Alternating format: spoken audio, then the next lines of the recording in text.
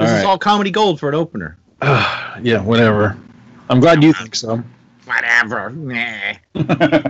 I just decided to come on every now and then. I'm going to bitch about it. Oh, sorry. Who's bitching? Who's bitching? That cut deep. I didn't even hear what he said. What did he say? Nothing. I didn't say nothing. He said you suck. It's like the Sharks and the Jets. We're gonna dance and we're gonna have a knife fight. Oh. I will eventually bring the show in when you shut the I'm waiting. Oh, that did it. Okay. That's all he does. Shut him up. All right, here we go. Are you going to bring us in? Yes, I am. Now? Sorry. I'm trying to be good. You should do it. I was thinking. All right, you can bring the show in then. No. You go ahead. No, not bad. Hello.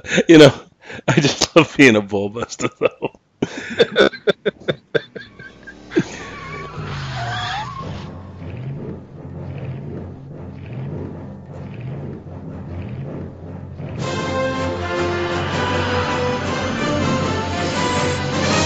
Back to the bin.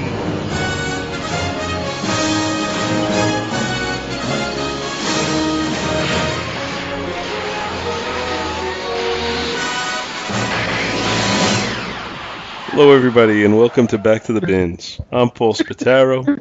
That's Bill Robinson. That's Scott Gardner. Here we are. Hi. It's like we're doing the good, the bad, and the ugly on show openers because we're all like, look, we can't even see each other, but we're like waiting. Who's gonna speak? When can I interrupt? No, I will send you some good Western standoff music for the opener. So we had the old Mexican standoff. There you go. Oh no, just the end of the good, the bad, and the ugly. Don't. Well, that's the term for that, is a Mexican standoff, when you have a three-way gun battle like that. But the question is that still politically correct? Because I'm not sure. I'm not sure if you're allowed to say that anymore. Who cares? Well, the book we're going to throw political correctness that I'm going to do. I think political correctness will be out the window. Yeah, we were not planning, anybody listening, we were not planning to record tonight, and then we scrambled to the last minute. I know I had to do a quick read-through of all three books. I don't know if you guys were able to get all three in. I got the book read. That was it. I've already read your book. Yeah, I reread my book, but then I went with the pre-canned synopsis because I just didn't have time to plan one out, and I didn't feel like doing it off the cuff. I know how much you love that. I wrote my synopsis ahead of time. There you go. And I'm going to wing it, or I'm going to use the one-paragraph synopsis. Oh, God. We could be here for a while, folks. Strap in. Yeah, winging it is not necessarily Bill's strong suit. It's only 14 pages. I can give some color commentary along the way, or I can just do the pre-canned, and then we can go dig into the meat of the book. I just hope we get more response to this episode right out of the gate going, hey, Scott's back, yay, because I'm trying to remember, who was it that was so excited that I was back? Somebody posted something about that. I think it was Missy. Was it your wife? Oh, sorry. I'd much rather get that than any more of the, oh, God. Why don't you podcast and leave me the hell alone? Yep. That sounds familiar. So my book is from October of 1969, Captain Marvel Volume 1, number 17. Now this is the first issue that features Captain Marvel's, I hate to say 1969, it's updated, but it was his updated costume. Before this, he had the green and white costume, and during the last story that was replaced with the more well-known red, blue, and gold costume that he came to be known with. This is when he still had his white hair, too. Yeah, just by way of commentary, the first appearance of the new costume was in was in the issue before this, and it was drawn by Don Heck. And I just put a copy of the picture into the chat window. It's awful. Oh, yeah. Oh, my God. It does change again, though, because when Pretty he beefy there. Yeah, what is it? The Living Tribunal. The Living Tribunal kind of beefs it up just a little bit more. It's essentially this same outfit that you're showing here, but it does change slightly. Well, that's when his hair goes from silver to gold. On. Yeah, that's when his hair goes from silver to gold, too. Right. What'd you say, Bill? He's got the Hyperion girdle on, too. in the Don Heck drawn one? Mm-hmm. Yeah. It's terrible. That's terrible. Hey, he's a fat ass in that picture. I know. It's and great. then on the cover, the very next is the cover of the one that you're doing, and both in the little picture box of it. What do you call those things? The little logo box or whatever. That's as good a term as any. Yeah, and the cover itself, he's nice and lithe. He's actually, I don't want to say scrawny, but he's rather thin. He's lean. Svelte. Lean. There you go. Lean superhero. So yeah, he hit the gym big time between these two issues. So the cover of this issue actually has Captain Marvel standing front and center with the negabands on, which are radiating energy across his body. And then behind him is Captain America and Rick Jones in the Bucky costume. It's drawn by Gil Kane and inked by Dan Adkins. This is, in my opinion, an iconic cover. Oh, yeah. So yeah. It is so much better than the Don Heck drawn image of Captain America that I just threw in the chat window. And at some point I'll put it on the Facebook page. But, it's scary how bad that one is. So the story the synopsis I have is from Marvel Wiki, and the title of the story is called "And a Child Shall Lead You." It is written by the ever verbose Roy Thomas, penciled by Gil Kane, inked by Dan Adkins, lettered by Artie Simic, and edited by Stan Lee. And the story is continued from the last issue. Trapped in the negative zone, Mar-Vell is told by the Supreme Intelligence that he is trapped in this realm due to his blind quest for revenge against Yon-Rogg. However, he offers Mar-Vell a way to potentially free himself and directs his mind towards Earth and to the plight of young Rick Jones, who has just been rejected by his partner, Captain America. Unknown to Rick, Cap had forcefully switched bodies with the Red Skull. Actually, that synopsis is wrong because the Red Skull had forcefully switched bodies with Captain America, not the other way around.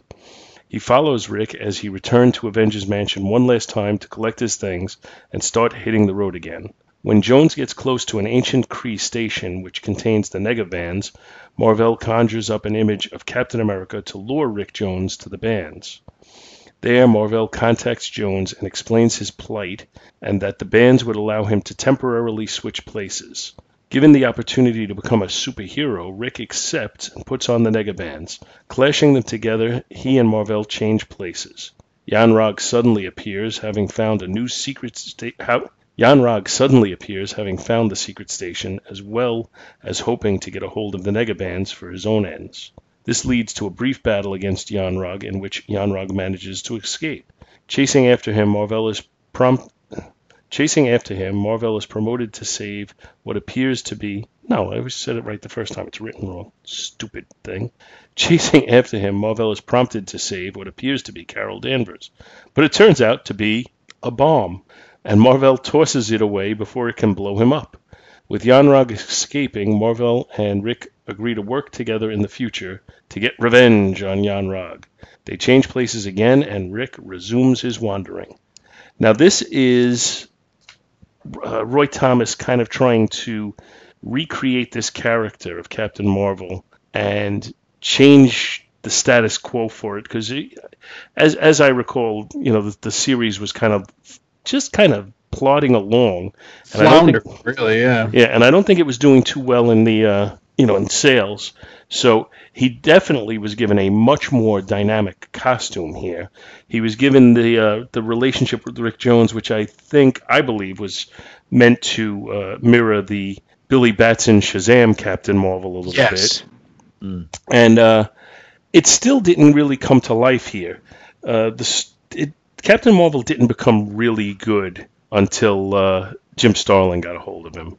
Yeah, and that was by then. It was kind of, I don't think he caught on enough to survive sales wise. But those are the really good issues. So we see some flashes here, we see some cool things, but it's not quite there. However, the dialogue in here is a little much, but most of the artwork is really nice. I think that Gil Kane in this issue was trying to do a little bit of a Neil Adams aping, and most of it he succeeds pretty well in. There are a few panels where the anatomy looks a little wonky, and I think we could talk about that as we're going on. In particular, there's a shot where Captain America is the Red Skull Captain America is attacking Rick Jones, and he's kind of throwing Rick, and you see Rick flying through the air, and you see Captain America from behind, and his legs look like, it looks to me like he should be Reed Richards and not Captain America, the way his body is moving. But outside of that, a couple of those little shots like that, I think the artwork is really, really cool in this issue. There's also, when he first walks into the Kree station, there's like a big alien thing that just looks kind of stupid. But like I said, with a couple of minor exceptions, I like the artwork a lot in this. I think the story kind of serves its purpose to create that relationship between the two. I mean, Rick has always been a superhero. What would you call him? Not a roadie. Sidekick, a groupie, superhero groupie. Oh, yeah. Yeah, and Groupie, he would do anything to be one. So it's not surprising that he'd sign on for this switch into the negative zone thing. But overall, I kind of like the issue. Did you? I know, Scott, you've read it in the past. Bill, did you have a chance to read this? Yeah. What'd you think? I was able to. Well. That's why he's here, ladies and gentlemen. Well, no, he doesn't really. Well, Marvel doesn't really tell him, oh, yeah, we're going to switch and, you're going to be a superhero. Just put these on. He doesn't tell him he's going to go in the negative zone. It's just kind of like, hey, you sucker to that guy. But I mean, at least they do switch back and forth. So, but this was, I was surprised there wasn't as many, I guess you could call them, well, there's a couple, Kaneisms with the, never mind. I just looked through and there's a lot of nose shots. But that's okay. I like the opening. Marvel looks a little like he's just came back from the proctologist or something there. Looks a little surprised. Well, the Supreme Intelligence looks like what the proctologist might pull out of you. God, no wonder you got cancer. Holy crap. Oh. Well, he's kind of like a big artichoke. And he was delicious. Artichoke. Supreme artichoke. With a little ranch sauce. With some spinach and Oh, now I want some nachos. Right up. The Supreme artichoke dip. Story-wise, though, why would Rick believe that Captain America would treat him that way? Because he's a dopey teenager. I think Rick's a little, I don't know. Starstruck? No, he's a little mental somehow. You know what I mean? The way he drifts around.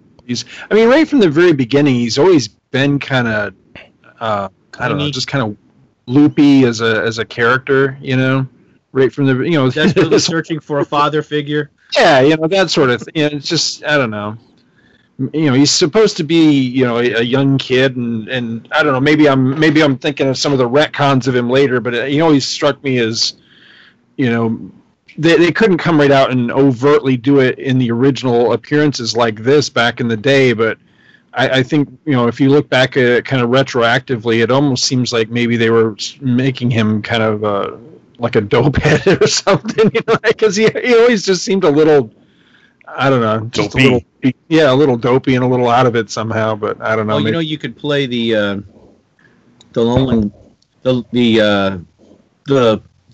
Lonely Man theme over when Rick Jones is leaving Avengers Mansion. Right.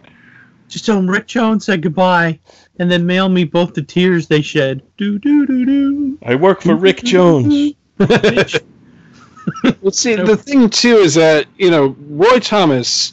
This is the issue where Roy's taking over. He's trying to help the book along and everything, and he very clearly is doing a Golden Age Shazam treatment to this, because Roy Thomas, for anybody that doesn't know, Roy Thomas is a huge Captain Marvel fan. I'm talking the Golden Age Captain Marvel, the Shazam version. And I mean, it's very obvious here that that's what he's going for, because Rick trades in his Bucky outfit at the beginning of the issue for, look at page 4. He goes from Bucky to the outfit he wears through the rest of this issue, and I think through most of the rest of the series, which is blue jeans, a red shirt, and a yellow undershirt. Whose color scheme is that? Billy Batson's. And then he has the whole Billy Batson thing going on, that whenever he needs to change to Captain Marvel, he smacks the negabands together. Now, I'm also wondering, and I looked ahead, and it turns out it doesn't carry on, but in this issue, both times that Rick changes to Captain Marvel, he slams the bands together and says, "Fantastic," both times. So I was thinking, is this supposed to be like his version of Shazam? But that does not carry on to the next issue, I noticed. But, I'm glad it didn't, honestly. Yeah, I know. It's really stupid. But, just for this one issue, I'm kind of wondering if, maybe he was heading that direction, maybe changed his mind or something. I have no idea. But yeah, they were. He was clearly going for that sort of a feel. So I don't know. It's interesting. Despite your warning, Paul, I did a read through of Captain Marvel a while back. The entire series, and you were absolutely right, man. It's a slog. It's really hard to get through. And what's weird about it is that you've got some really good talent on the book. Through its entire run. In the early days, it was Stan was writing it.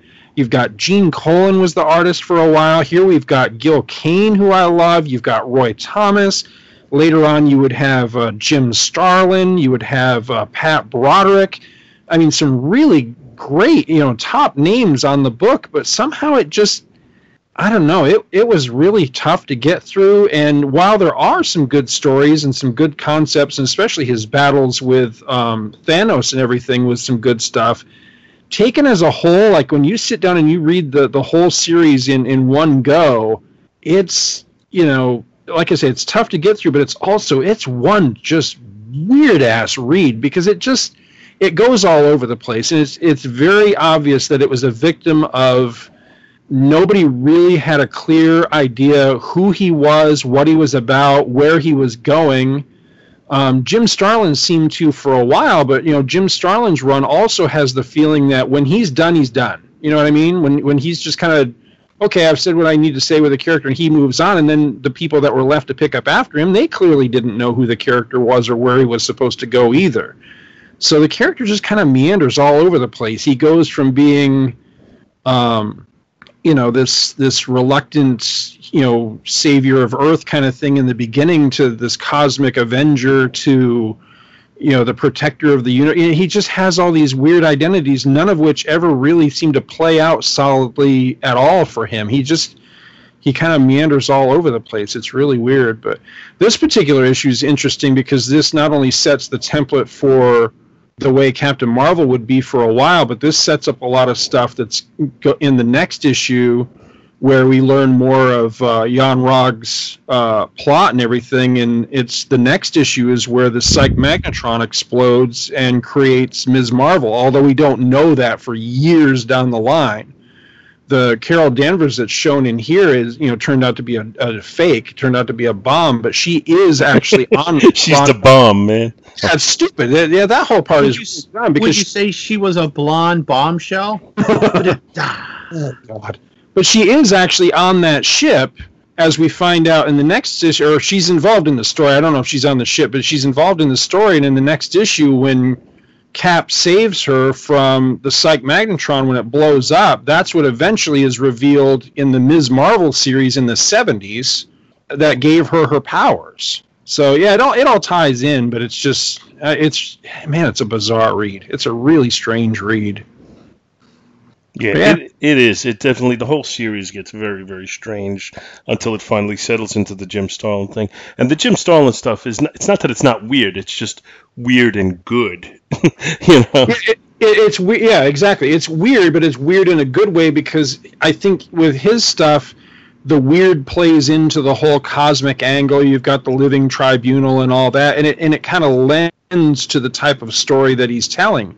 Here, the weird is weird in the sense of what the hell am I reading? Kind of weird. You know what I mean? Where you don't really know exactly what the point of the story was, where you're going. The characters are ill-defined, and that dogged the series a lot, especially in these early issues. You know, the constantly rotating writers and sometimes the art teams. You know, there just was no clear definition of the character or direction for the book, and it shows again when you sit down and you read it all in one fell swoop. It becomes very obvious that it was a directionless book. You know, it would start to go in a certain direction with one team, and then that team would leave, or you know, one of the members of the team, like the writer or something, would change, and then the very next guy would do something a little bit different. And so it just, you know, taken as a whole, it has this very disjointed feel to it. Like, what the hell's the point with this? Because plots would pop up, and then they were unresolved, and you'd go in different directions, and things would never play. It was just the weirdest thing. The one that really doesn't play very well at all is in the early issues. Cap adopts the identity of an Earthman that accidentally gets killed when the Kree first arrive on the Kree team that he's a part of first arrive on the Earth, and I forget the name of the secret identity that he adopts, but he adopts this guy's identity. And for the first, half dozen issues or more, you've got Carol Danvers, who's just being a complete bitch to him because she smells a rat. She thinks something's funny. And so it becomes one of those Stan Lee subplots where every issue it's her trying to almost do like a Lois Lane kind of thing. Like, I know you're up to something, but I'll figure it out kind of thing. And it goes on and on and on and on. And then all of a sudden, it's just completely dropped as soon as... I think when a writer changed or something, and then they just go off in a different direction, and now all of a sudden he's a well-known and respected superhero, and you're like, wait, how the hell did that happen? He went from being on a covert mission to now everybody knows about him and thinks he's a superhero, and it's stuff like that really gives it the weird feel that it's got when you read it. To me, it smells of, we are taking this name because it's available to us and we want to copyright it. Come up with stories to tell, guys. Come on. That's what it screams to me. And I don't see, I've never seen anything to make me think otherwise. Until, like I said, finally you had a young upcoming guy like Starlin at the time who, was hungry for something and needed a series where they wouldn't really look that closely at what he was doing, so that he could tell the kind of stories he wanted to tell. So he started here. He told as much of the story as he was going to tell here. And I think he actually revived the series a little bit. But then he left this and he moved on to Warlock. Right. And did the same thing there. Because I think as he started to revive this series, they started looking at it more closely, and they didn't want to let him be quite as experimental as he was. So that's why he left it, and he found a new hero that nobody wanted to write, and and was in total danger of being abandoned. So but I mean, the Jim Starlin cosmic stuff I just think is awesome. This isn't bad, and it's funny because it's got a little bit of a parallel because Warlock was originally him. So he was a character that nobody really wanted anything to do with, and then he showed up in Marvel Premiere in the first 2 issues, and then for the first few issues of the Warlock series with Roy Thomas and Gil Kane. Right. So they kind of changed him around to fit what they wanted, the story they wanted to tell with him, which is exactly what Roy Thomas is doing here with Captain Marvel. So, I'm seeing a little bit of a pattern now. And in both instances, eventually Jim Starlin came and took over. I just remember you and I, Scott, I think, Bill, you weren't there. We covered an issue with, I can't remember who the villain was. It was like Dr. something or other. Actually, I think it was another one where they were taking off on Captain Marvel, but it was drawn by Wayne Boring, and it was the worst Wayne Boring I've ever seen. It was like 23 or something like that, I think. Issue 23 or something like that, I think. And I'm thinking the villain was like a takeoff on Dr. Savannah. Yeah, I can't remember. I know the story you're talking about. There were parts of it. It was Dr. Mind, Mynde, That's right. which is right. Mr. Mind, the little worm thing from Captain Marvel. So again, another takeoff on that.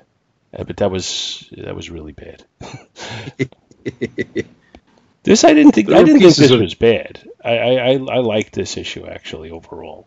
No, this kind of, I mean, we make fun of Rick Jones, bitch, but I mean, he's been all throughout, in a lot of Marvel events, and this is just the latest in the string of characters he would be paired with. He would later be paired with Marvel's son again in the 90s, I believe, 90s, early 2000s, when they relaunched Marvel, or Genesis Marvel. Yeah. I think Peter David was writing that also. Yeah, he was. Mm-hmm. So I've heard it before, said before that, one of the big reasons that Marvel did this title to begin with, or that Stan wanted this title or whatever, was basically to, as you say, take the Captain Marvel name and make it their own. I've heard it said that was done to block DC from being able to do it. But this title debuted in the late 60s, and DC's association with Captain Marvel wouldn't come around until sometime in the early 70s. So is that story really true? I mean, I don't know if it was to block DC from using the Shazam Captain Marvel. I think it's more or less Marvel deciding they want Captain Marvel. We're going to be Marvel Comics. We want to own that title. Right. Like, that's the way I picture it in my mind. Not so much to block DC as just to get that copyright themselves. And through the years, they certainly seem to have made every effort to make sure they continue to keep it. Well, with the, what's her name, Monica Rambeau Captain Marvel. Right. And then, Janice Vell Captain Marvel. And now we have Carol Danvers Captain Marvel. They certainly seem to have made an effort to make sure that they are always publishing a title or a character with that name so that they can keep the rights to it. Which, I mean, all other things aside, it makes sense that Marvel would want to own Captain Marvel. If there was a Captain DC out there, I think Warner Brothers would be very upset if it fell under Marvel's copyright. Captain Distinguished Competition. So the fact that DC can't put the name Captain Marvel on the cover of their books really just comes down as a happy happenstance, as opposed to the reason why Marvel initially licensed Captain Marvel to begin with. That's my take on it. I can't speak to it as fact. That actually makes sense. It's just I think somehow that gets misconstrued in the retelling of the story of Marvel's Captain Marvel. Because the way I've heard it reported before, or whatever spoken of before, was that they did it purposely as kind of a game of keep away, and that timeline wise that can't be right. Yeah, because it was a good another from when Marvel created Captain Marvel and Marvel Superheroes number 12 to when DC got the rights. I would to when DC got the rights for the Shazam character. I would say it's at least 4 years, maybe even a little longer. Yeah, I'm trying to remember when Shazam number 1, DC's Shazam number 1 debuted, and I want to say it's like 74. I want to say. Something like that. I mean, I can look it up, but that sounds about right to me. I'm going to see if I can come up with it. I'm looking up stuff right now. You guys keep talking. Shazam number 1 came out, cover date February 73. 73, okay. So, So that's what, 5 years? You said 68? 68, I know Captain Marvel number 1 came out. I'm not sure about Marvel Superheroes number 12, where the character was introduced. I'm trying to see that. That was December of 67 on the cover date. Okay, so yeah, 5 years then. Oh no, it's more like 6 years. Yeah, so time-wise, I think you're right. I don't think the two are related. No, I don't either. But I think, a light bulb went on over somebody's head, whether it was Stan or Martin Goodman or somebody who said, why don't we own the name Captain Marvel? Isn't it still available? And I have no idea with the copyright law. I know, there was a cease and desist that Fawcett had to stop, producing the books with the character. But I don't know when the name fell into the public domain or, became available for someone else to get the rights for it. I have no idea about the timing on all of that. Yeah, that's a good question. I'm ashamed to say I have no idea when Captain Marvel stopped being published. If I had to guess, I'd probably say it was mid to late 50s, but I honestly have no idea.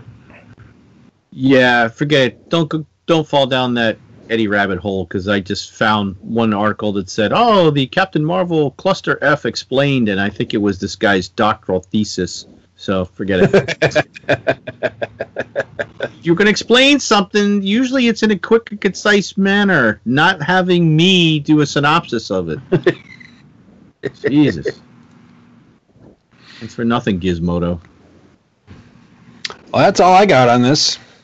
Yeah, I'm pretty much there also. Like I said, I am, with the exception of a couple of inconsistent panels, I'm actually pretty high on the artwork in this book. That's the only other thing I'd mention. Like I said, there's a couple of spots where the anatomy doesn't seem quite right, but for the most part, I think it's pretty dynamic. I do feel like there is an effort to kind of give a Neil Adams type layout in the book. Yeah, he does have where he's breaking the panels a little bit. He's got a lot of that, and he's also got a lot of very, angled.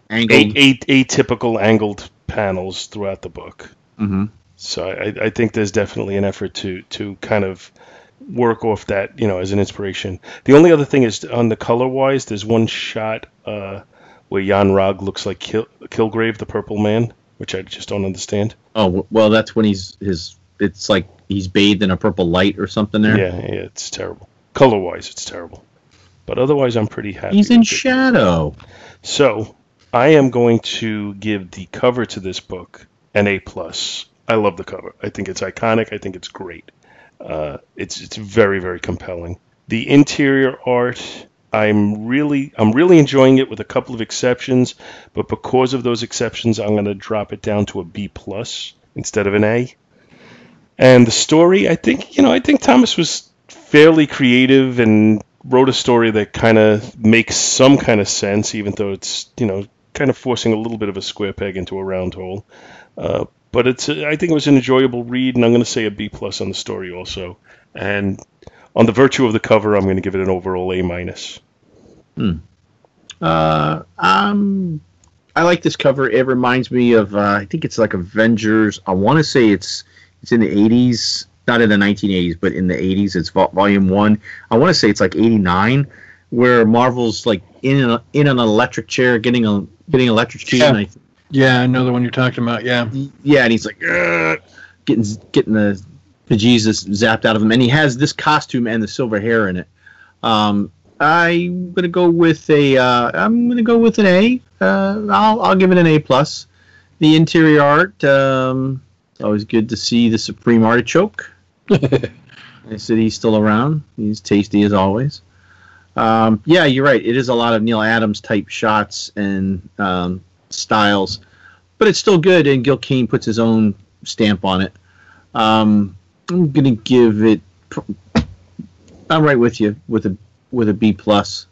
The story, I like that they're able to wrap up Rick Jones's history, although at this point it hadn't been as much of a history, but basically in 2 pages. This whole thing with the Hulk, Teen Brigade, Avengers, Cap, boom, done. 2 pages. It's and then we've moved on, and now we're to the current status quo. I'm going to give the story, I'm going to give it a B+. So I guess that puts me at about an A. All right, I'm going to make mine nice and succinct and say I think it's B- across the board. I really like the cover. I think it's a really dynamic cover. I've always liked this one quite a bit. It's just not quite an A for me. The interior art, I like the art, but to me it does vacillate pretty wildly between like really dynamic stuff and really good looking panels to some that are not so good. Some of the anatomy is really wonky in places, especially page 3. I don't know if this is the same Captain America you were pointing out, Paul, but the one where he's smacking Rick and Rick's kind of flying behind him. Cap is all kinds of messed up there. He shouldn't be able to do that with his head unless he's been decapitated. It just looks really weird. So some of the anatomy's really off, and a lot of the figures look kind of strangely elongated, like really stretched out, like they're made of taffy or something. And it's just, I consider myself a big Gil Kane fan, so I know he can do a much better job than this. I like it, but I'm just not as crazy about it as some of his other stuff that I've seen before. I don't know if this is rushed. I don't know if it's the inker. I don't know. It's just a lot of it looks a little funny to me. And I'm really not crazy about the coloring job, although that might just be the limitations of the day. I'm not really sure on that. But overall, I do like it. I do think this was one of the better issues of the series before Starlin came along. And I do like the story much better. I mean, it's a much better than average issue of Captain Marvel from this particular era. And, this is clearly an attempt to jazz up the character and move in a new and exciting way that kind of sort of worked for a while. So yeah, overall, B-, much better than average issue. All right, and with that, we will move on to our DC. All right. Okay, we ready for this? All right, so for our DC this time around, I have brought to the table Superman, number 255. This is the August 1972 cover-dated issue. Was on sale, according to Mike's Amazing World of Comics, on June 8th, 1972, for a cover price of 20 cents. The cover on this is by Nick Cardy, and I think that this cover perfectly showcases why I personally consider him one of, if not the best cover artists of the 1970s. I think this is a fantastic cover. I really like this. So this cover shows Superman, and he's kind of looking over his shoulder, and he's aghast as this big orange sun is burning pretty much right overhead. And he says, everything on Earth flying off into space, into that blazing sun, and there's nothing I can do to stop it. And you see cars and people and buildings and just basically everything being kind of sucked up into the air and flying towards this blazing sun in the sky. There's even an ocean liner there, which is pretty cool. It is just a really cool cover. I like this one a lot, and I've always been a sucker for Nick Cardy Superman covers. I just think this is one of the best. Now, this is like your ultimate dream, isn't it? Yeah, everything's getting thrown into the sun. Everything's going into the sun. Everything must go. Now, as I sat down to read this, and I was like, I know I got this not long ago, but I could not remember where I got it. I don't know if I scored this somewhere or if someone sent it to me. Now, I started a while ago keeping a record of stuff that, comics that people were sending to me, just so I could give the proper credit when I would eventually get around to reading them on the show. I couldn't find anywhere in my database where someone had actually sent it to me, so I'm thinking it was probably something I scored. But if I'm wrong and somebody actually did send this to me, please write in and let us know who you are, because I feel really badly about that. I want to give credit where credit's due. So I just cannot remember where exactly I got this. But I know sometime in the last probably a couple of years, I did acquire this issue, and I'm just now finally getting around to reading it. So anyway, there's two stories in this book. We're going to look at the first story in the book. It is entitled The Sun. That's S-U-N, The Sun of Superman. And it is written by Cary Bates with art by Curt Swan and Murphy Anderson. So a synopsis goes like this. While flying east to west across the United States in a specially modified airplane, WGBS newsman Clark Kent conducts a live on-the-air interview with Dr. Paul Reese, the world's foremost authority on solar phenomena. Suddenly, the broadcast is interrupted by bizarre, unexpected solar activity, and after a quick check of his instrumentations, Reese concludes that another sun, an orange dwarf star, has entered our solar system and is headed straight for us. And since the Enterprise is the only starship in interception range... never mind. Anyway, after a very cool panel essentially duplicating this issue's awesome cover, but this time, of course, by the interior artist team of Swan and Anderson, which demonstrates to us, the reader, what Reese predicts for the Earth and its people if this rogue sun continues on course. Kent abandons the plane via parachute under the pretense of going for help. Now, the radio is out due to the solar activity, you see, and they can't contact anybody, so that's how Kent, is able to say, I'm going to go for help. So anyway, land the freaking plane. Yeah, exactly, right? Of course, we know he's just doing this so he can get away to switch to Superman. So then, after jumping out of the plane, for some weird-ass reason, a volcano erupts right underneath him as he's descending. This is never adequately explained in the story. It just kind of happens, and you got to roll with it. Is it a side effect of the rogue sun? I wouldn't think so, but then again, physics is hardly this issue's strong suit, as we're going to see. So anyway, the volcano burns off as Clark Kent does, and the Man of Steel is on the case. So he streaks off planet to investigate, only to find that the rogue sun is actually pulling away from him. So with a burst of super speed and a few trillion miles traversed, Superman catches up with this great orange ball and is zapped for his efforts, turning into a solid black, quote-unquote, human eclipse. It's actually pretty cool looking. He's just solid black with just his S shield on his chest showing through it. It actually looks really neat. The Metropolis marvel logic leaps that flying directly into the sun is the cure for his new affliction, and in doing so, not only returns to normal, but meets some new pals, these weird amorphous light blobs that live inside a giant Christmas tree ornament at the heart of the orange dwarf star. God, I love Silver Age comics. These light things communicate telepathically with our hero, because space aliens, and tell him they lured him here to help them out. Remember, kids, this was at a time when everyone in the DC universe was first a dick to each other before becoming friends, teaming up, and or, just asking for help from the super person instead of, tricking, endangering, or sometimes even injuring them first. Anyway, these guys evolved into their current state billions of years ago and found that, for whatever reason, they needed to manufacture a sun to survive. So, much like the Genesis Project in Star Trek II, they pull cosmic gases together to generate their own brand spanking new solar furnace that they can live in. Problem is, without... Excuse me, I was creating a sun in my room here. Whew. Man, problem is,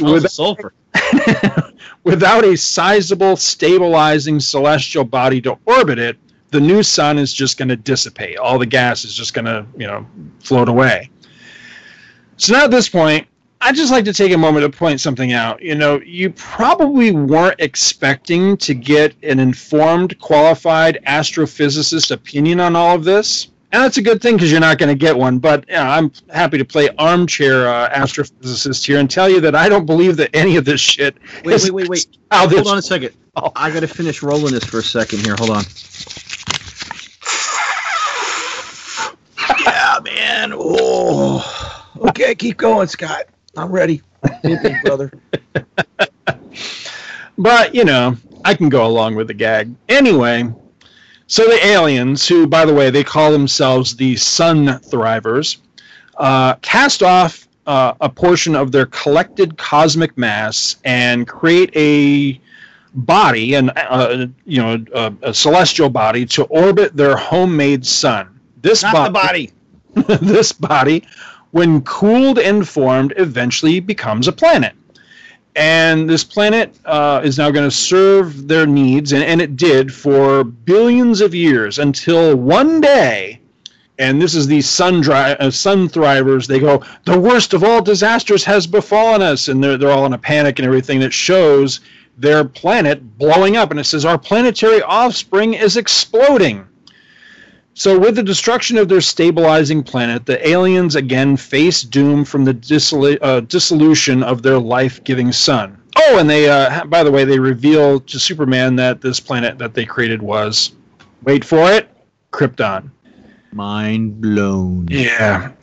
So hence the Son of Superman title, I guess. I don't know. I didn't know whether to think this was really cool or a serious groaner. So here's my problem with this. It's never made clear in this story if this is a sheer and mind-boggling coincidence that they are telling this to the quote-unquote the one survivor who stands before us now. That's what they say. Except for Supergirl, Supergirl's parents, the people of Argo City, the inhabitants of the Bottle City of Kandor, the Phantom Zone villains, Krypto the Superdog, Beppo the Super... Screw it. You know, you get the Super Horse. Oh. There you go. Well, he wasn't from Krypton, though. Oh. Or if they actually sought Superman out because he's a Kryptonian, which makes sense, except it doesn't, because their request of Superman is for him to help them gather the last 10% of Krypton's remains that they need to reforge a stabilizing planetary body. In other words, they need a big-ass chunk of kryptonite to complete their plan. Well, kryptonite, of course, as everybody knows, is the one thing that's deadly to Superman. So how in the hell is he the perfect person to pull this off? Wouldn't this be a much better job for, like, Green Lantern or somebody? It makes really, yeah, exactly. It really makes no sense at all. But anyway, Superman wouldn't be Superman if he refused to plea for help, even if it meant risking his own life and limbs. So he streaks off thinking, the Sun Thrivers told me where the vital kryptonite mass is and why they can't retrieve it themselves. This is important, kids. Take note. Why they can't retrieve it themselves. So the menace that's keeping them away from the green kryptonite chunk is this really cool-looking brain sucker creature who appears to be feeding off this giant chunk of kryptonite. Now, I don't usually think too much of Kurt Swan aliens. Truth to be told, I think they're usually laughable at best, and they kind of outright suck at the worst. But this one's actually really cool looking. I've always thought this one was neat looking. So, quickly encapsulating the next several pages, because this goes on for quite a while. Superman, he has a short dilemma about how is he going to get the kryptonite to the aliens without depriving this brain creature of what appears to be feeding it. He has this big dilemma, this inner monologue about it, but then eventually he does have the Sun Thrivers. He telepathically communicates with them, and it turns out they have followed him along his path to the brain thing. So they're right there with him the whole time, essentially. He has them zap the creature to release its hold on the kryptonite. So then they absorb the chunk of kryptonite. This was the missing piece of the puzzle for them. They absorb the kryptonite. The brain thing flies off, and we're told to, quote-unquote, replenish its energy, which I'm thinking actually stands for starve to death, because where's it going to feed now? They've already scarfed up all the kryptonite in the area. So anyway, the aliens create a new planetary mass out of the gathered remains of Krypton. Now, before we go any further, did anyone notice anything funny about this sequence? Yes? No? Exactly which portion of it are you talking about? Can you narrow that down? Well, there you go. Superman said, as he was flying away, he said, they, meaning the Sun Thrivers, can't retrieve it themselves, and described the brain creature as, quote-unquote, the menace keeping the Sun Thrivers away. But then they followed Superman to the creature, and they zapped the thing to release the kryptonite. So he had to distract it? What he needed? No. He didn't really do anything at all except put his life in danger by getting too close to this giant ass piece of kryptonite. other than that, Superman really doesn't do anything at all. It's the Sun Thrivers that do everything. They follow, they zap the creature, they steal the kryptonite. Superman doesn't. He has to stand off. He can't get too close to the creature or the kryptonite. So what exactly did he do? He didn't really do anything. And this, to me, was when I realized, I was like, oh my God, that doesn't make any sense. So anyway, the story ends with Superman wishing the now happy and becalmed light blobs well, and he flies off as this quote-unquote new Krypton cools. But amongst themselves, the aliens discuss telepathically the fact that this is only a temporary fix as Krypton 2, they dub it. Now, this just means that these guys, this was pre-Google, so they couldn't look up and see that this name was already in use, is also fated to explode like the original Krypton, which I guess is meant to be that twist Twilight Zone ending to the whole story. But I got to be honest with you, I kind of saw that one coming a mile away. So that's the conclusion of this story. Now, Bill had asked before we got recording, was this ever followed up on? I literally have no idea whatsoever if this was ever followed up on. I don't think so. It feels like it should be continued next issue. Yeah, right. Well, maybe these light blobs, maybe the Sun Thrivers need to learn how to make planets better if they know this one's. This one's going to blow up too in a couple billion years. So that's the thing. It could. Years. They got time to figure it out. Yeah, exactly. Yeah. What I meant by the Krypton 2 thing is, if you remember, I don't know if you guys ever listened to the episode, but one of the very first, if not the first episode I ever did of I've Got a Few Things to Say About Superman, I covered a story where Superman recreated Krypton. Krypto and Supergirl completely recreated the entire planet of Krypton with robots and dubbed it Krypton 2. So there's already a Krypton 2. So yeah. Electric Boogaloo. Yeah, okay. Right. Literally. So yes. Wow. See, I thought that this sun thing, as I was reading through, I was like, ooh. Is this that creature? Oh, is it what? You turned into Joey Ross. Car 54. I thought this was the one from, and has appeared in other ones, but I remember mainly from Final Night, where the Sun Eater. No, that Sun Eater. That would be a cool callback if it was. It would, but. To the best of my knowledge, the only appearance of the Sun Eater in pre-Crisis was in Legion of Superheroes, which is 1,000 years from this. Right. That's what I'm not up on that history, so I thought, well, maybe that's what this is, and I was like, oh no, it's not. Okay. Yeah. It's just the Organians from Star Trek who don't know who tricked Superman into doing their bidding. So wait a minute, they needed.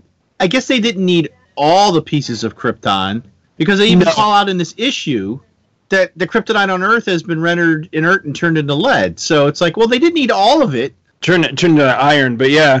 No, they iron, sorry. Yeah, they couldn't have gathered everything.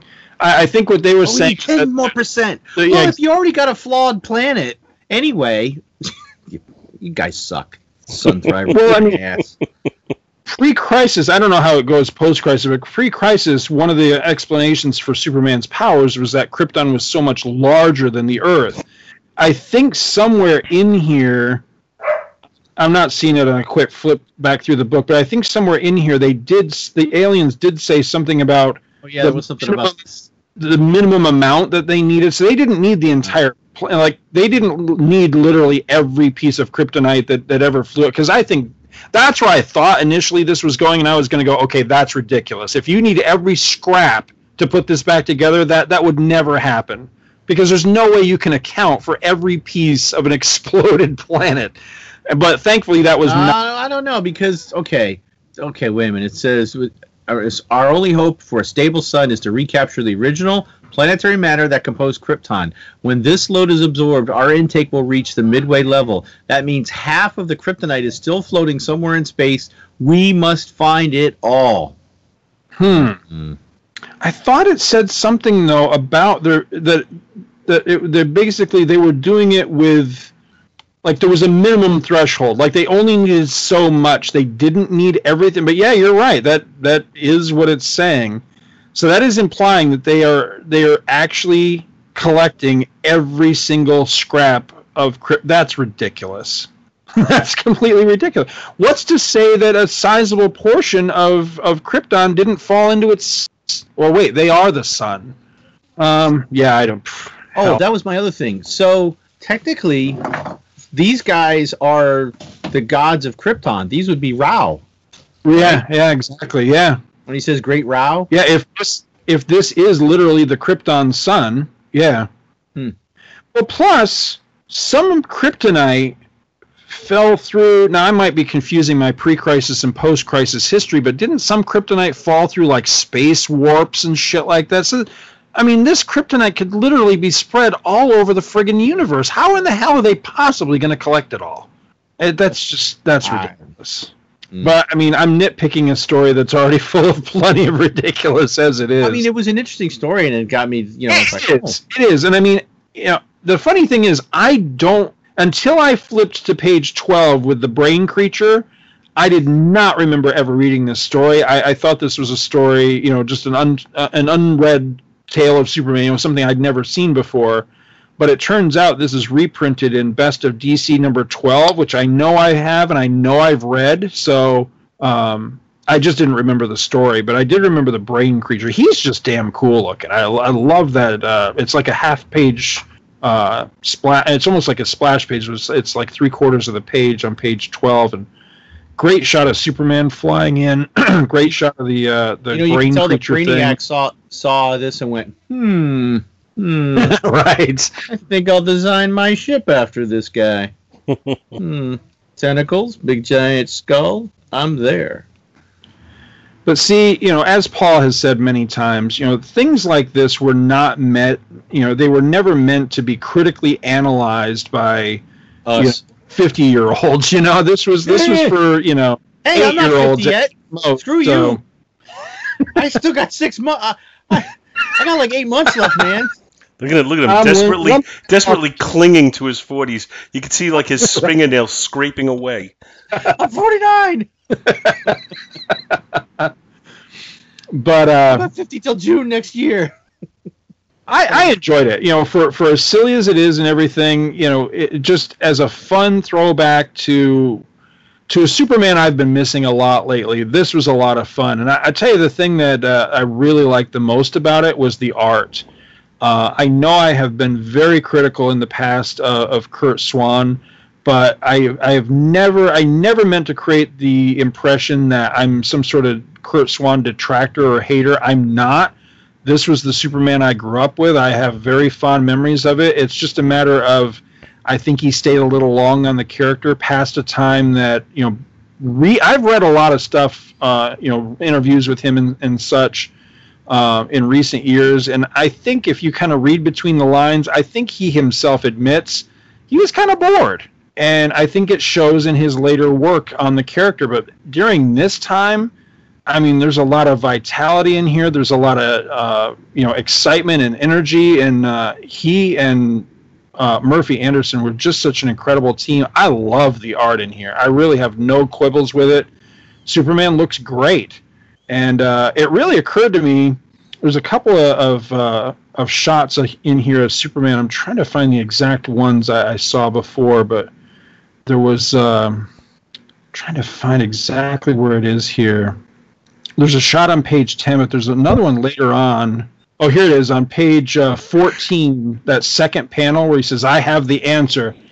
It really occurs to me, looking at these panels, that I think Lee Majors would have made a damn good Superman. He does look a lot like him right there in that one panel, I think. But anyway, or Charles Nelson Riley. I have the answer.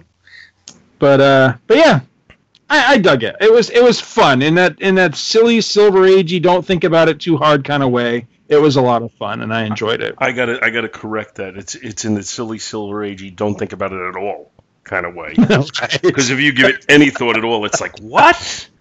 Wait a minute, hold on. So let's stop me here for a second. A new sun is coming into our solar system, and the whole solar system hasn't exploded. Right. Start right there. But it did tear away the rings of Saturn. Oh, okay then. Well, here's a question interesting for you. shot. I was like, wow, that's okay. Maybe one of you guys know, because speaking of solar systems, here's something I actually tried to look up and tried to find out, and I could not seem to find anything on this. Pre-crisis, was Krypton the only thing orbiting this sun? Because that's what this whole story hinges on, is that basically they're saying that they created Krypton to hold the sun together. And when Krypton blew up, then the gases that make up the sun started to dissipate. So that's saying, essentially, that Krypton was the only thing orbiting this sun. Does that wash? I mean, was Krypton the only thing? Because I honestly cannot remember if there, pre-crisis continuity, if there were ever any sister planets in that solar system mentioned. I just can't remember. Now, I know Krypton had moons. Well, where does the Daxamites? Well, that's probably no. That's a completely different solar system. Oh, okay. Yeah, I've never heard a story where they focus on another planet in the same solar system. Because it would. But in the movie, the sun blew up, right? No, the planet. Yeah, but that was movie continuity. I know.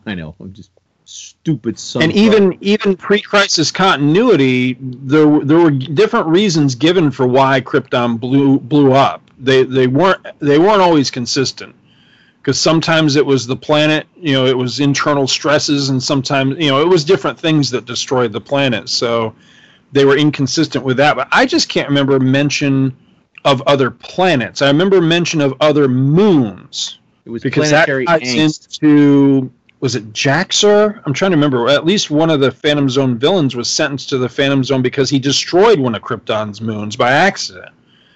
Depending. There you go. That made the planet all angsty, and it couldn't deal with it, and it just poof. But I'm just thinking, those are moons. So if that's no moon, that's a space station. If you're thinking about moons as related to like our moon, then they'd be much smaller. So I guess they wouldn't have the mass that these aliens needed for their orbiting thing. But I'm just wondering, were there other planets? And I can't remember. Hopefully somebody can remember. Scott, let me just take a page out of Paul's book. Shh. Right. Let it go. That is the easiest way to explain this book. Yeah, very much so. Well, yeah. That's the thing about the book. That's the thing about the book that I really just kept coming back to, is I can't think about the logic. I just have to accept it as a story. And it's a lot easier to do that with Silver Age books than it is with books that came later. Oh, yes. Yeah. In later books, it's kind of unforgivable because they matured as they went along, and they weren't just meant for little kids, and they were supposed to have greater scientific reality. Even if it isn't. Even if it was science fiction, it should still follow a certain set of rules. So the earlier books, I can kind of chuckle to myself and move on. The later ones, I'm much less forgiving, for what it's worth. Right. I also, I also just get a kick out of the older books for exactly that reason. So, all right. So, Scott, you going to do the second part of the book, the Prince Valiant meets Flash Gordon on Krypton? I didn't even read it, to be honest with you. Oh yeah, it says on the night before Krypton died, the twin lover stars scorched an ebony curtain sky. Really? This is the night before Krypton died? These don't look like Kryptonian outfits to me. Maybe it was the night Chicago died. The night that Krypton died. Dick Giordano art. This one character looks a lot like Dick Grayson to me. Yeah, he does. It does say the night before Krypton died, though. But yeah, this does not look like the Krypton that we're all familiar with. I don't know. It does. It looks like Robin Hood or something. It's really weird looking. I do love the Swamp Thing ad, though. I don't know if you guys see that in the one that you're looking at. Oh, yeah. All right, so flipping back to the beginning of this Superman tale here, Grades on this one. I love this cover. I think I'm going to go a straight up A+ on the cover. I love this. I definitely would have snapped this up off the stands as a kid if I saw this. This is the kind of thing that just would captivate me. It captivates me now. I just look at it and I'm going, damn, this is really cool. I just don't remember. This is one that when I did eventually get this, again, whether I bought it myself or somebody sent it to me, I can't remember.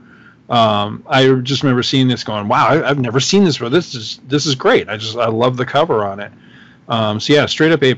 Love it. I'm a huge mark for Nick Cardy covers. Interior art on this, I really like the interior art a lot.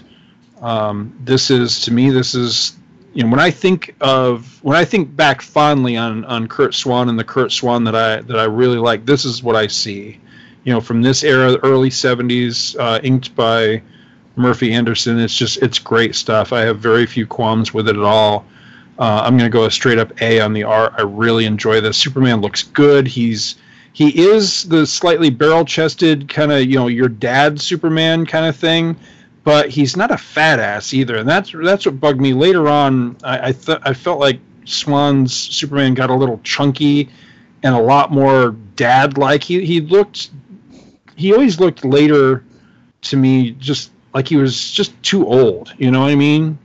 And here he doesn't. He looks a little older, but he doesn't look, I don't know, it's hard to explain, but he later on he just seemed to become more like super dad, like he was moving into middle age kind of thing. And here he looks like he's probably, late 30s, maybe moving into his 40s. He still looks a little bit older, but I'm good with that. I the whole eternally 29 thing never really worked for me either, and he definitely does not look 29 here. He looks like a Superman that's been around doing his thing for a few years. So, and story's the one where it's really hard because you kind of have to grade it on a curve of what it is, who it was written for, the era, that sort of thing. But even with that, wow, it's pretty dopey, and I'd be a little more forgiving of it if it explained some things. Like, again, the question I really want answered with this book more than anything is,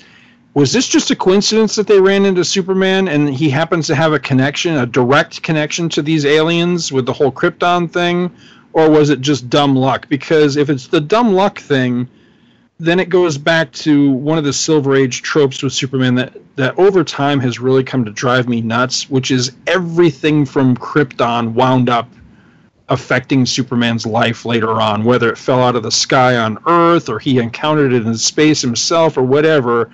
It's like everything from Krypton, in some weird way survived and impacted him later, and it just becomes, this overwhelming, there's too much coincidence, from, there's a Superboy story where a box falls out of the sky and it just happens to be full of stuff from Jor-El, and it's like, come on, this couldn't happen. This couldn't land in Gotham City and Batman finds it. It has to land at Superboy's feet, really. So it's not Express. The hell is your stuff doing dropping on my town? Right. So there you go. So story-wise, I'll say a C+. It's a little bit better than the average Superman story from this time, but it's, for the most part, it's an average dopey Superman story from the 70s. So there you go. I'm sorry. Overall grade, I will say overall grade of, I'll say a B+. I dig it, though. It is fun. It's a good issue, but that's more for the art than anything else. You want to go, Bill? No, go ahead. I got a bunch of chatty Cathys again in here. Okay. Yeah, I really like the cover. I'm going to say it just falls shy of being iconic. I'm going to give it a B+. I think it's very solid. The interior art, yeah, I kind of agree with you. This is my Silver Age Curt Swan art. I'm going to say a B+ on that as well. And the story is just flat out weird. It is definitely read it, put it away, and forget about it kind of story. It doesn't really have anything to make me want to, go any further with it. I'm gonna say, I'm gonna be a little more critical than I want to be, and I'm gonna say a B- on the story, just because it's just so weird. I can't, it's fine. It's Silver Age, but it's just so freaking weird. So overall, I'll give the book just a straight up B. Fair enough. Yeah, I like this cover. This is pretty cool. And of course, you were the first thing, like I said earlier, that I thought of. I was like, oh yeah. Scott got his wish. Everything got sucked into the sun, thrown into the sun. I thought just the opposite. I thought instead of Superman throwing something into the sun was being thrown at Superman. The sun's going to kick his ass. I am tired of you throwing things into me, son of a Superman. So I'm going to give the cover an A. The interior art, I really like the cardiac. Superman actually calls it a cardiac creature at one point, right?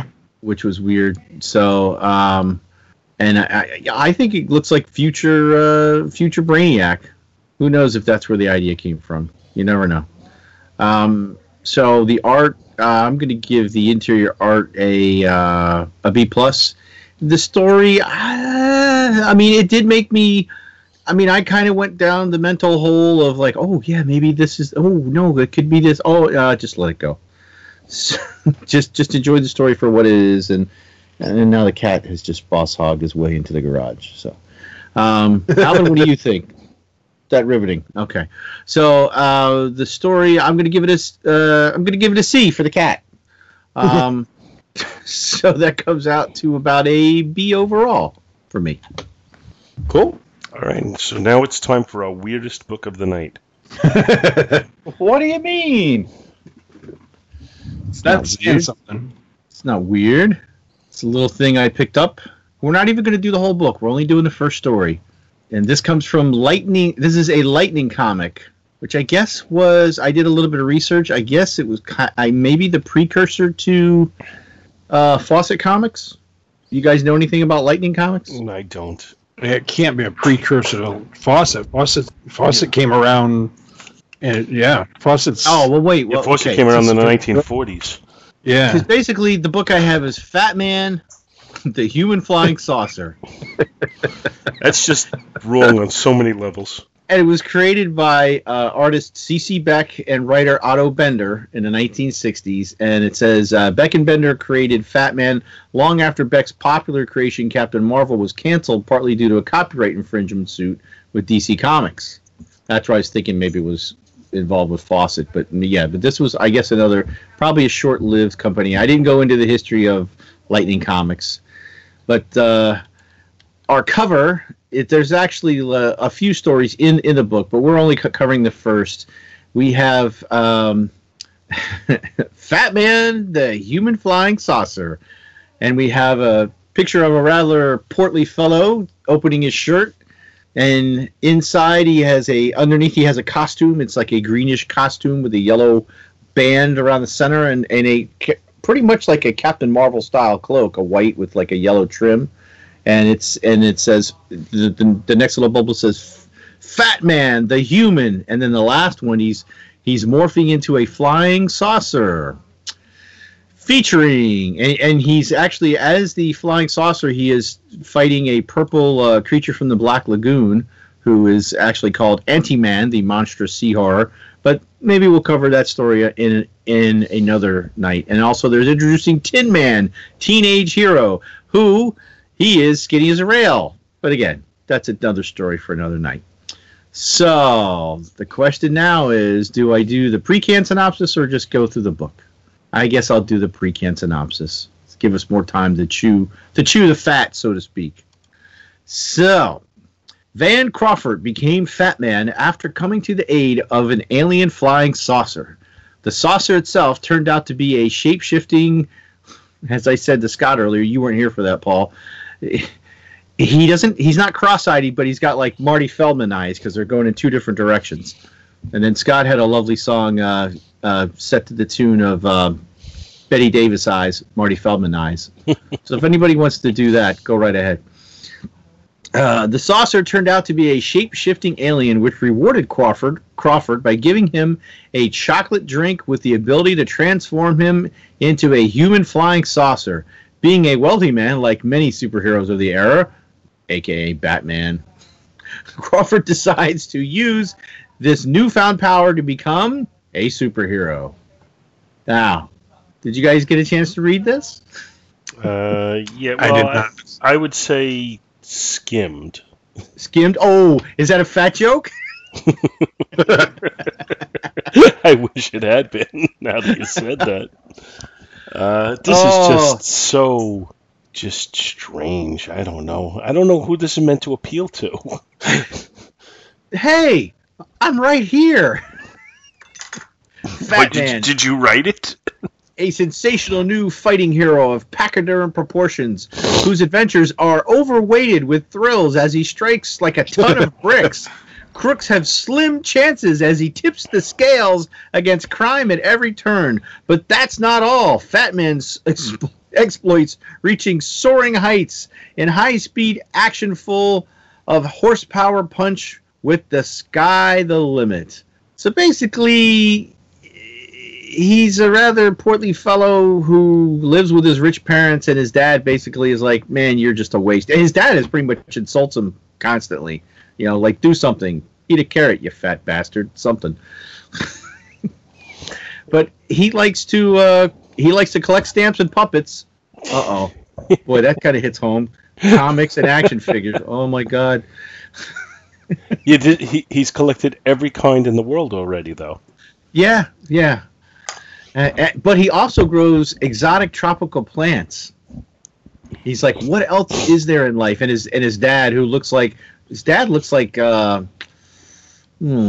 General Ross, doesn't he? A little bit, yeah. or he could be what's his name? Hey, you milksop. He could be Veronica Lodge's father from the Archie comics. Yeah. You could be an explorer, or join the Peace Corps, or be an astronaut. I'm like, really, an astronaut? Come on, dude. Have you seen him? And he's like, astronaut, that's for the birds, which reminds me, time to go out bird watching. Who knows, I might spot a black-throated, green-breasted, green-backed, pink-breasted lark. And our son will never amount to a thing. He's a big, fat bird brain. Yeah, that's the mother and the father way. And the mother's like breaking down. Oh, God, what have we done? Oh. And then when his parents are safely out of sight, young Van Crawford suddenly acts with a purpose. Time to change. Well, wait. Do we need to do Louis Anderson? Time to change the Fat Man. I think this is made to appeal to the people who like like Harvey comics, like Richie Rich, and stuff at that level. Yeah, because basically he runs and jumps and he morphs into a flying saucer with two eyeballs that zips around, and then we get a recap of his origin. And he was, oddly enough, bird watching when he spotted a flying saucer out of control, which for some reason, when he's looking through the binoculars, okay, they show him looking with the binoculars up to his eyes. The next panel, they have his word captured, flying saucer, it's out of control and coming down right near here. Do they really need to? And in the panel, it's got the little two circles tied together for binoculars, and then they have to point an arrow that says, what Van sees. You know what? I guess if little kids are reading this, they may not get that. All right, I'll let that go.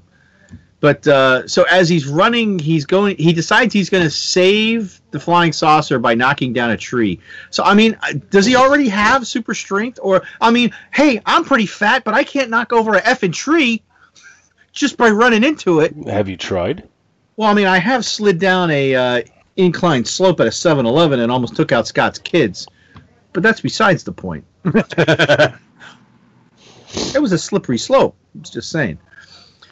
Speaking of slippery slopes, I just went down a rabbit hole here. So this character was reminding me a lot, and I was trying to think of who it was reminding me of. It was reminding me of Uncle Marvel, but I kept thinking that I had seen a character in a fat Bouncing boy. Was it Herbie?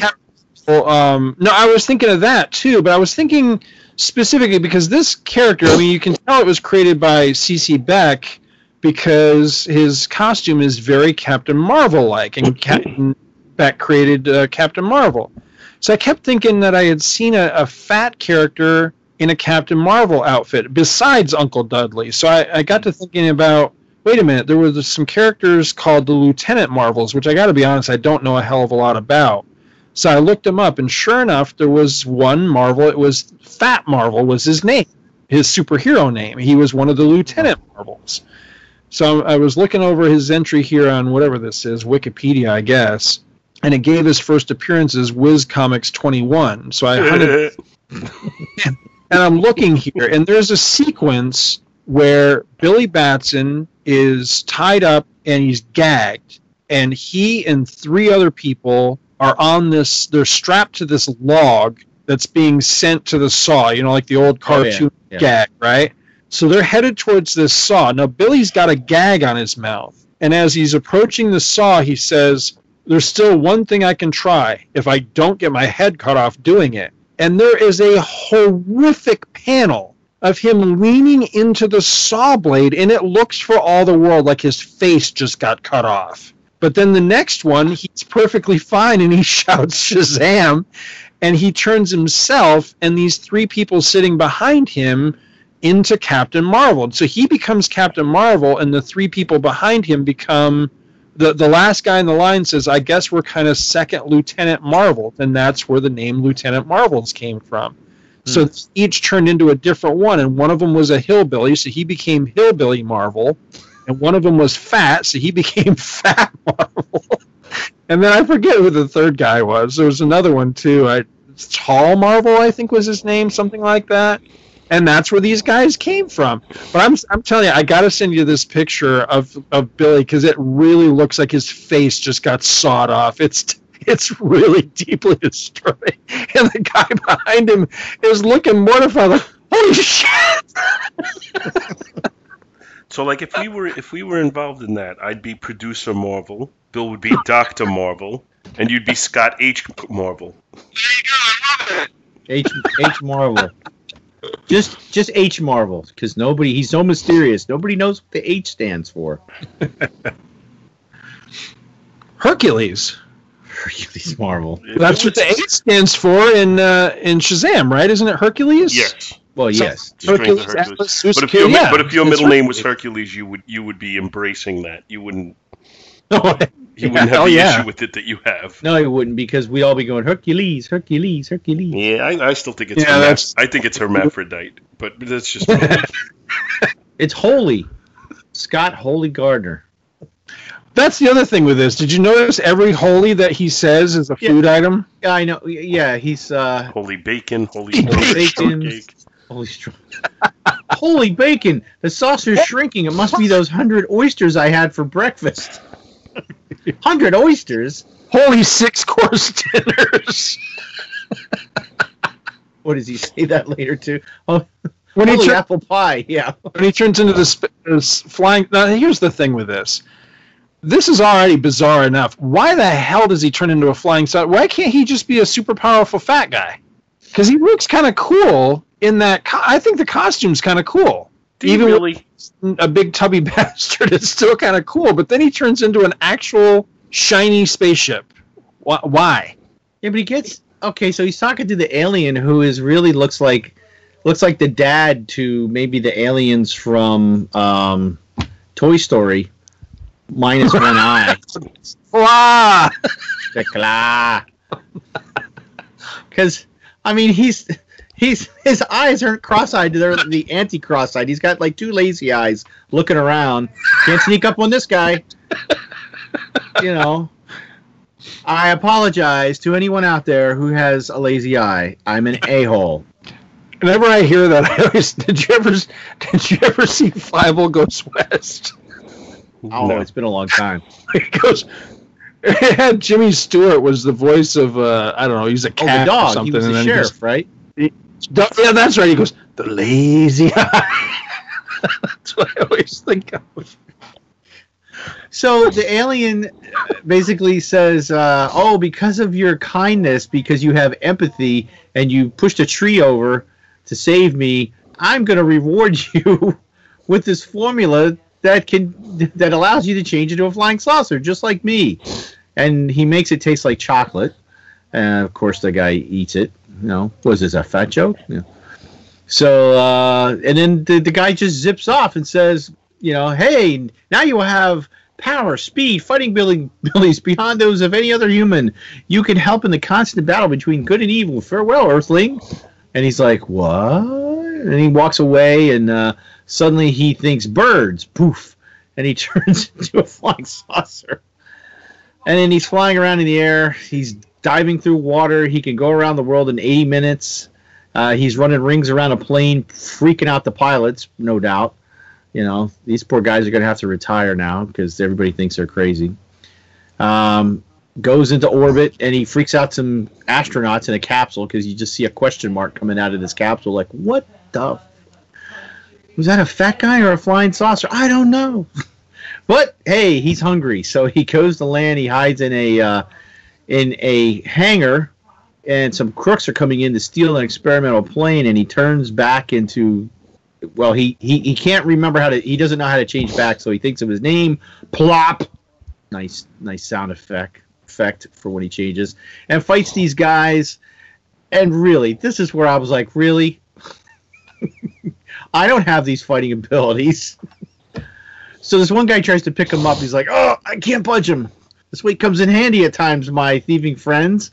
And he basically belly bumps him, especially when I start throwing it around. Oof. And then he just swings. He jumps up and swings and just lands on a couple guys, probably killing them. And then he does a teeter-totter trick and probably plows another guy into the overhead ceiling and kills him. And then he goes for a meal while, once everything's wrapped up, and goes home and creates a costume out of a bunch of masquerade outfits, and then continues to raid the refrigerator. And it says, now that you know how it all started, read on for further adventures of the ponderous pachyderm Fat Man. And we're followed up by a Polaris nuclear sub ad. and to get a life-size pinup of David McCallum. David McCallum. Yeah. Ilya Kuryakin. No, I want the Polaris nuke sub that's big enough for 2 kids. Fires rockets and torpedoes. Only $6.98. My God. I mean, we could have taken over the world. No wonder we bankrupted the Soviets, I guess. We had all these kids out there in these subs. They couldn't compete. I got some chuckles out of this, and I don't know if I should feel offended or not.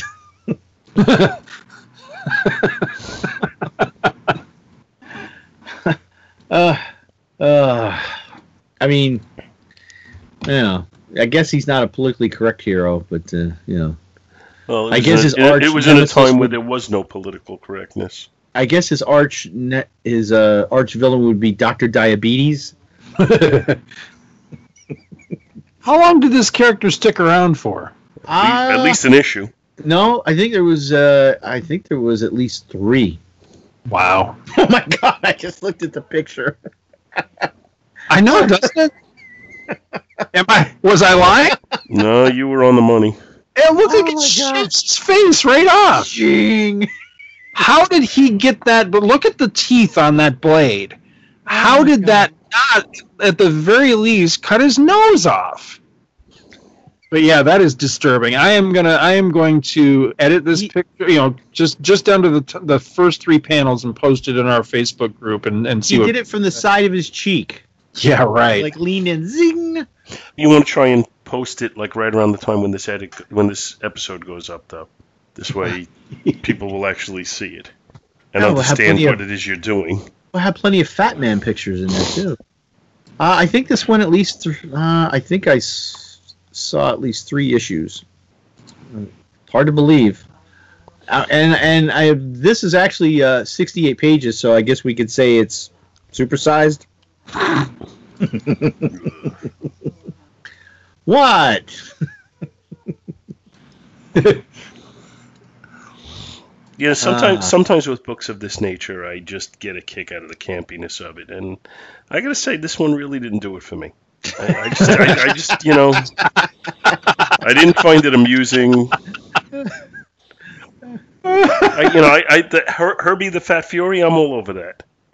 But, this just didn't do it. I'm sorry. Well, with those fine words, I guess I'll put a rating on this. The cover.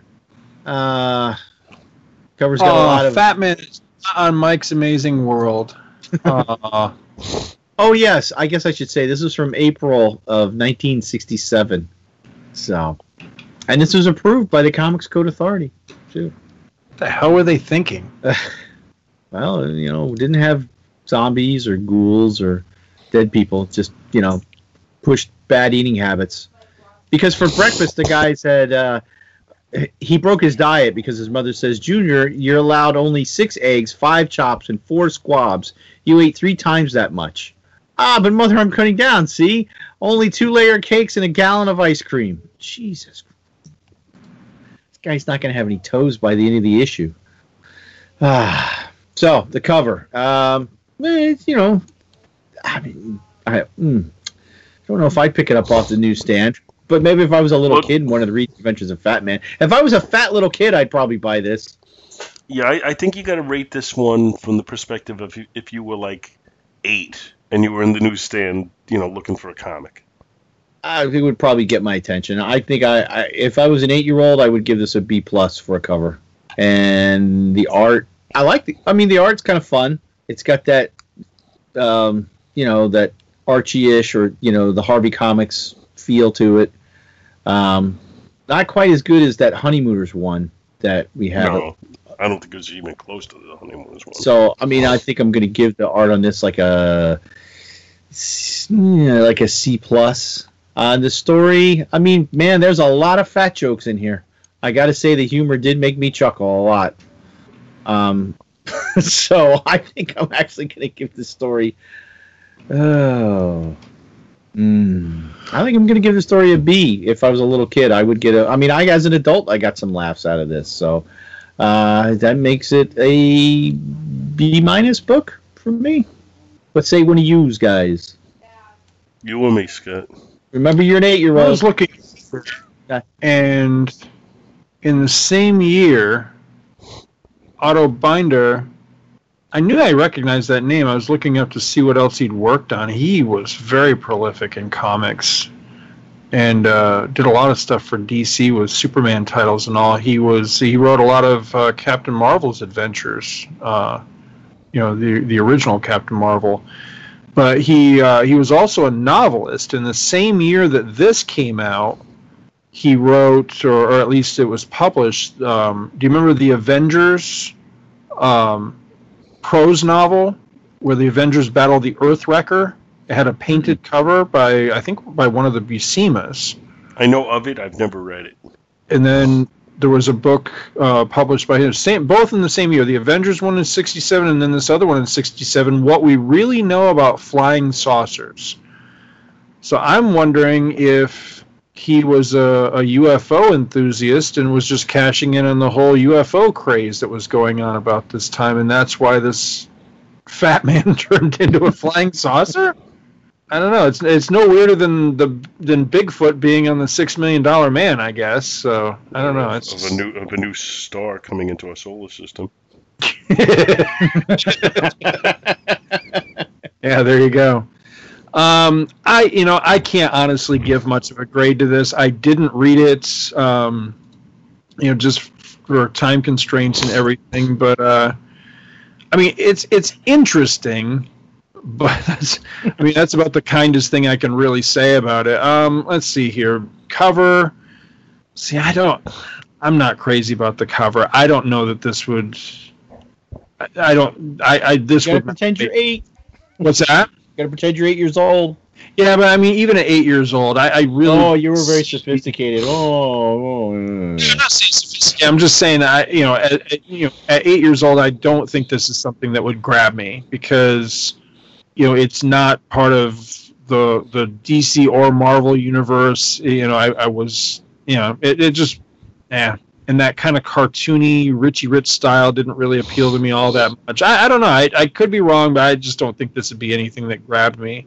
Well, I love reading those as a kid. So, and then I do kind of like the interior art just because it is it's classic Beck, and I was a big fan when I was a little kid of Beck's classic Captain Marvel stuff. And it doesn't really appeal to me now, but I liked that stuff when I was a kid. But I probably liked it because I liked Captain Marvel. When I was a kid, Shazam was on TV, and I was a big fan of that show. So whether this would appeal for the same reason, I don't know. I have a feeling that this would have put me off, though, just by the whole thing of him turning into a flying saucer. That's the part of this I just can't get my mind past. It's like pick one or the other, but doing both, having him be both a cool-looking superhero and, who just happens to be a tubby dude, but then turning into an actual living flying, it's just too damn weird. It's really bizarre. So, yeah, you could put that. I don't justified. Too weird for Scott Gardner. Yeah, it is. I've read some weird ass shit, and I like some weird ass shit, but this is just too far for me. So yeah, that's the only grade I can give it. Too weird for me. All right. Well, see, as an 8-year-old, I didn't dislike the sad sack, Richie Rich, silly, stupid comics. But I don't know if I'm overrating my 8-year-old self, but I think this one still would not. I think this would still be below me. I'm sorry to say. I think the cover is just so disjointed. It wouldn't grab me at all. It's like they couldn't even have the title of the book centered on the front page. It's going to be off to the side. I don't know. I really don't like the cover. I'd give it a. Well, that's because he's so fat he has to take up the rest of the cover. Oh, I'd give it a D. Oh, you guys are killing me. The story is so stupid. But I could see myself in a situation where I had to sit somewhere and had nothing to do at 8 years old, and I'd pick up this comic and start reading it and be fine reading it. So I'll remind you that even at 8 years old you had a penis, sir. But I'm gonna give it a C on the story just because it's stupid, silly. Maybe my 8-year-old self would find it amusing, and the interior artwork is, I think, typical of that type of story. Richie Rich, Sad Sack, and all of those, and I never had any problem with those. So I'm going to give it a C+ on the interior artwork for what it is, and overall I'll give the book a C. I'm being generous. We got a B, a C, and a too weird for Scott. And I'm telling you, Scott digs some really weird shit. So if this is too weird for him, bring back F Troop. Please, no. Don't do it. That's it. The F Troop retrospective. There are at least 3 issues from what I'm seeing here, but I can't seem to find anything beyond 3 issues. So I don't know, but I can't seem to find any sort of database for this either. So I have no idea. The Wikipedia article on him basically said this character existed, and that's about it. That's about all they have on it. Strange. You'd think there'd be multiple pages on this one. There is a Fred Hembeck rendition, though, so there you go. He's hit the big time right there. Anybody illustrated by Fred Hembeck is somebody. Oh. So there you go.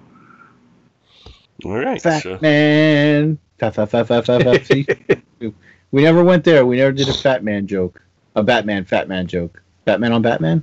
Oh, that would be, well, he's not a fat man anymore, so. Yeah, he should have had a sidekick named Boppin, so he could be Fat Man and Boppin. Whatever. Fat Man in side order. I like that.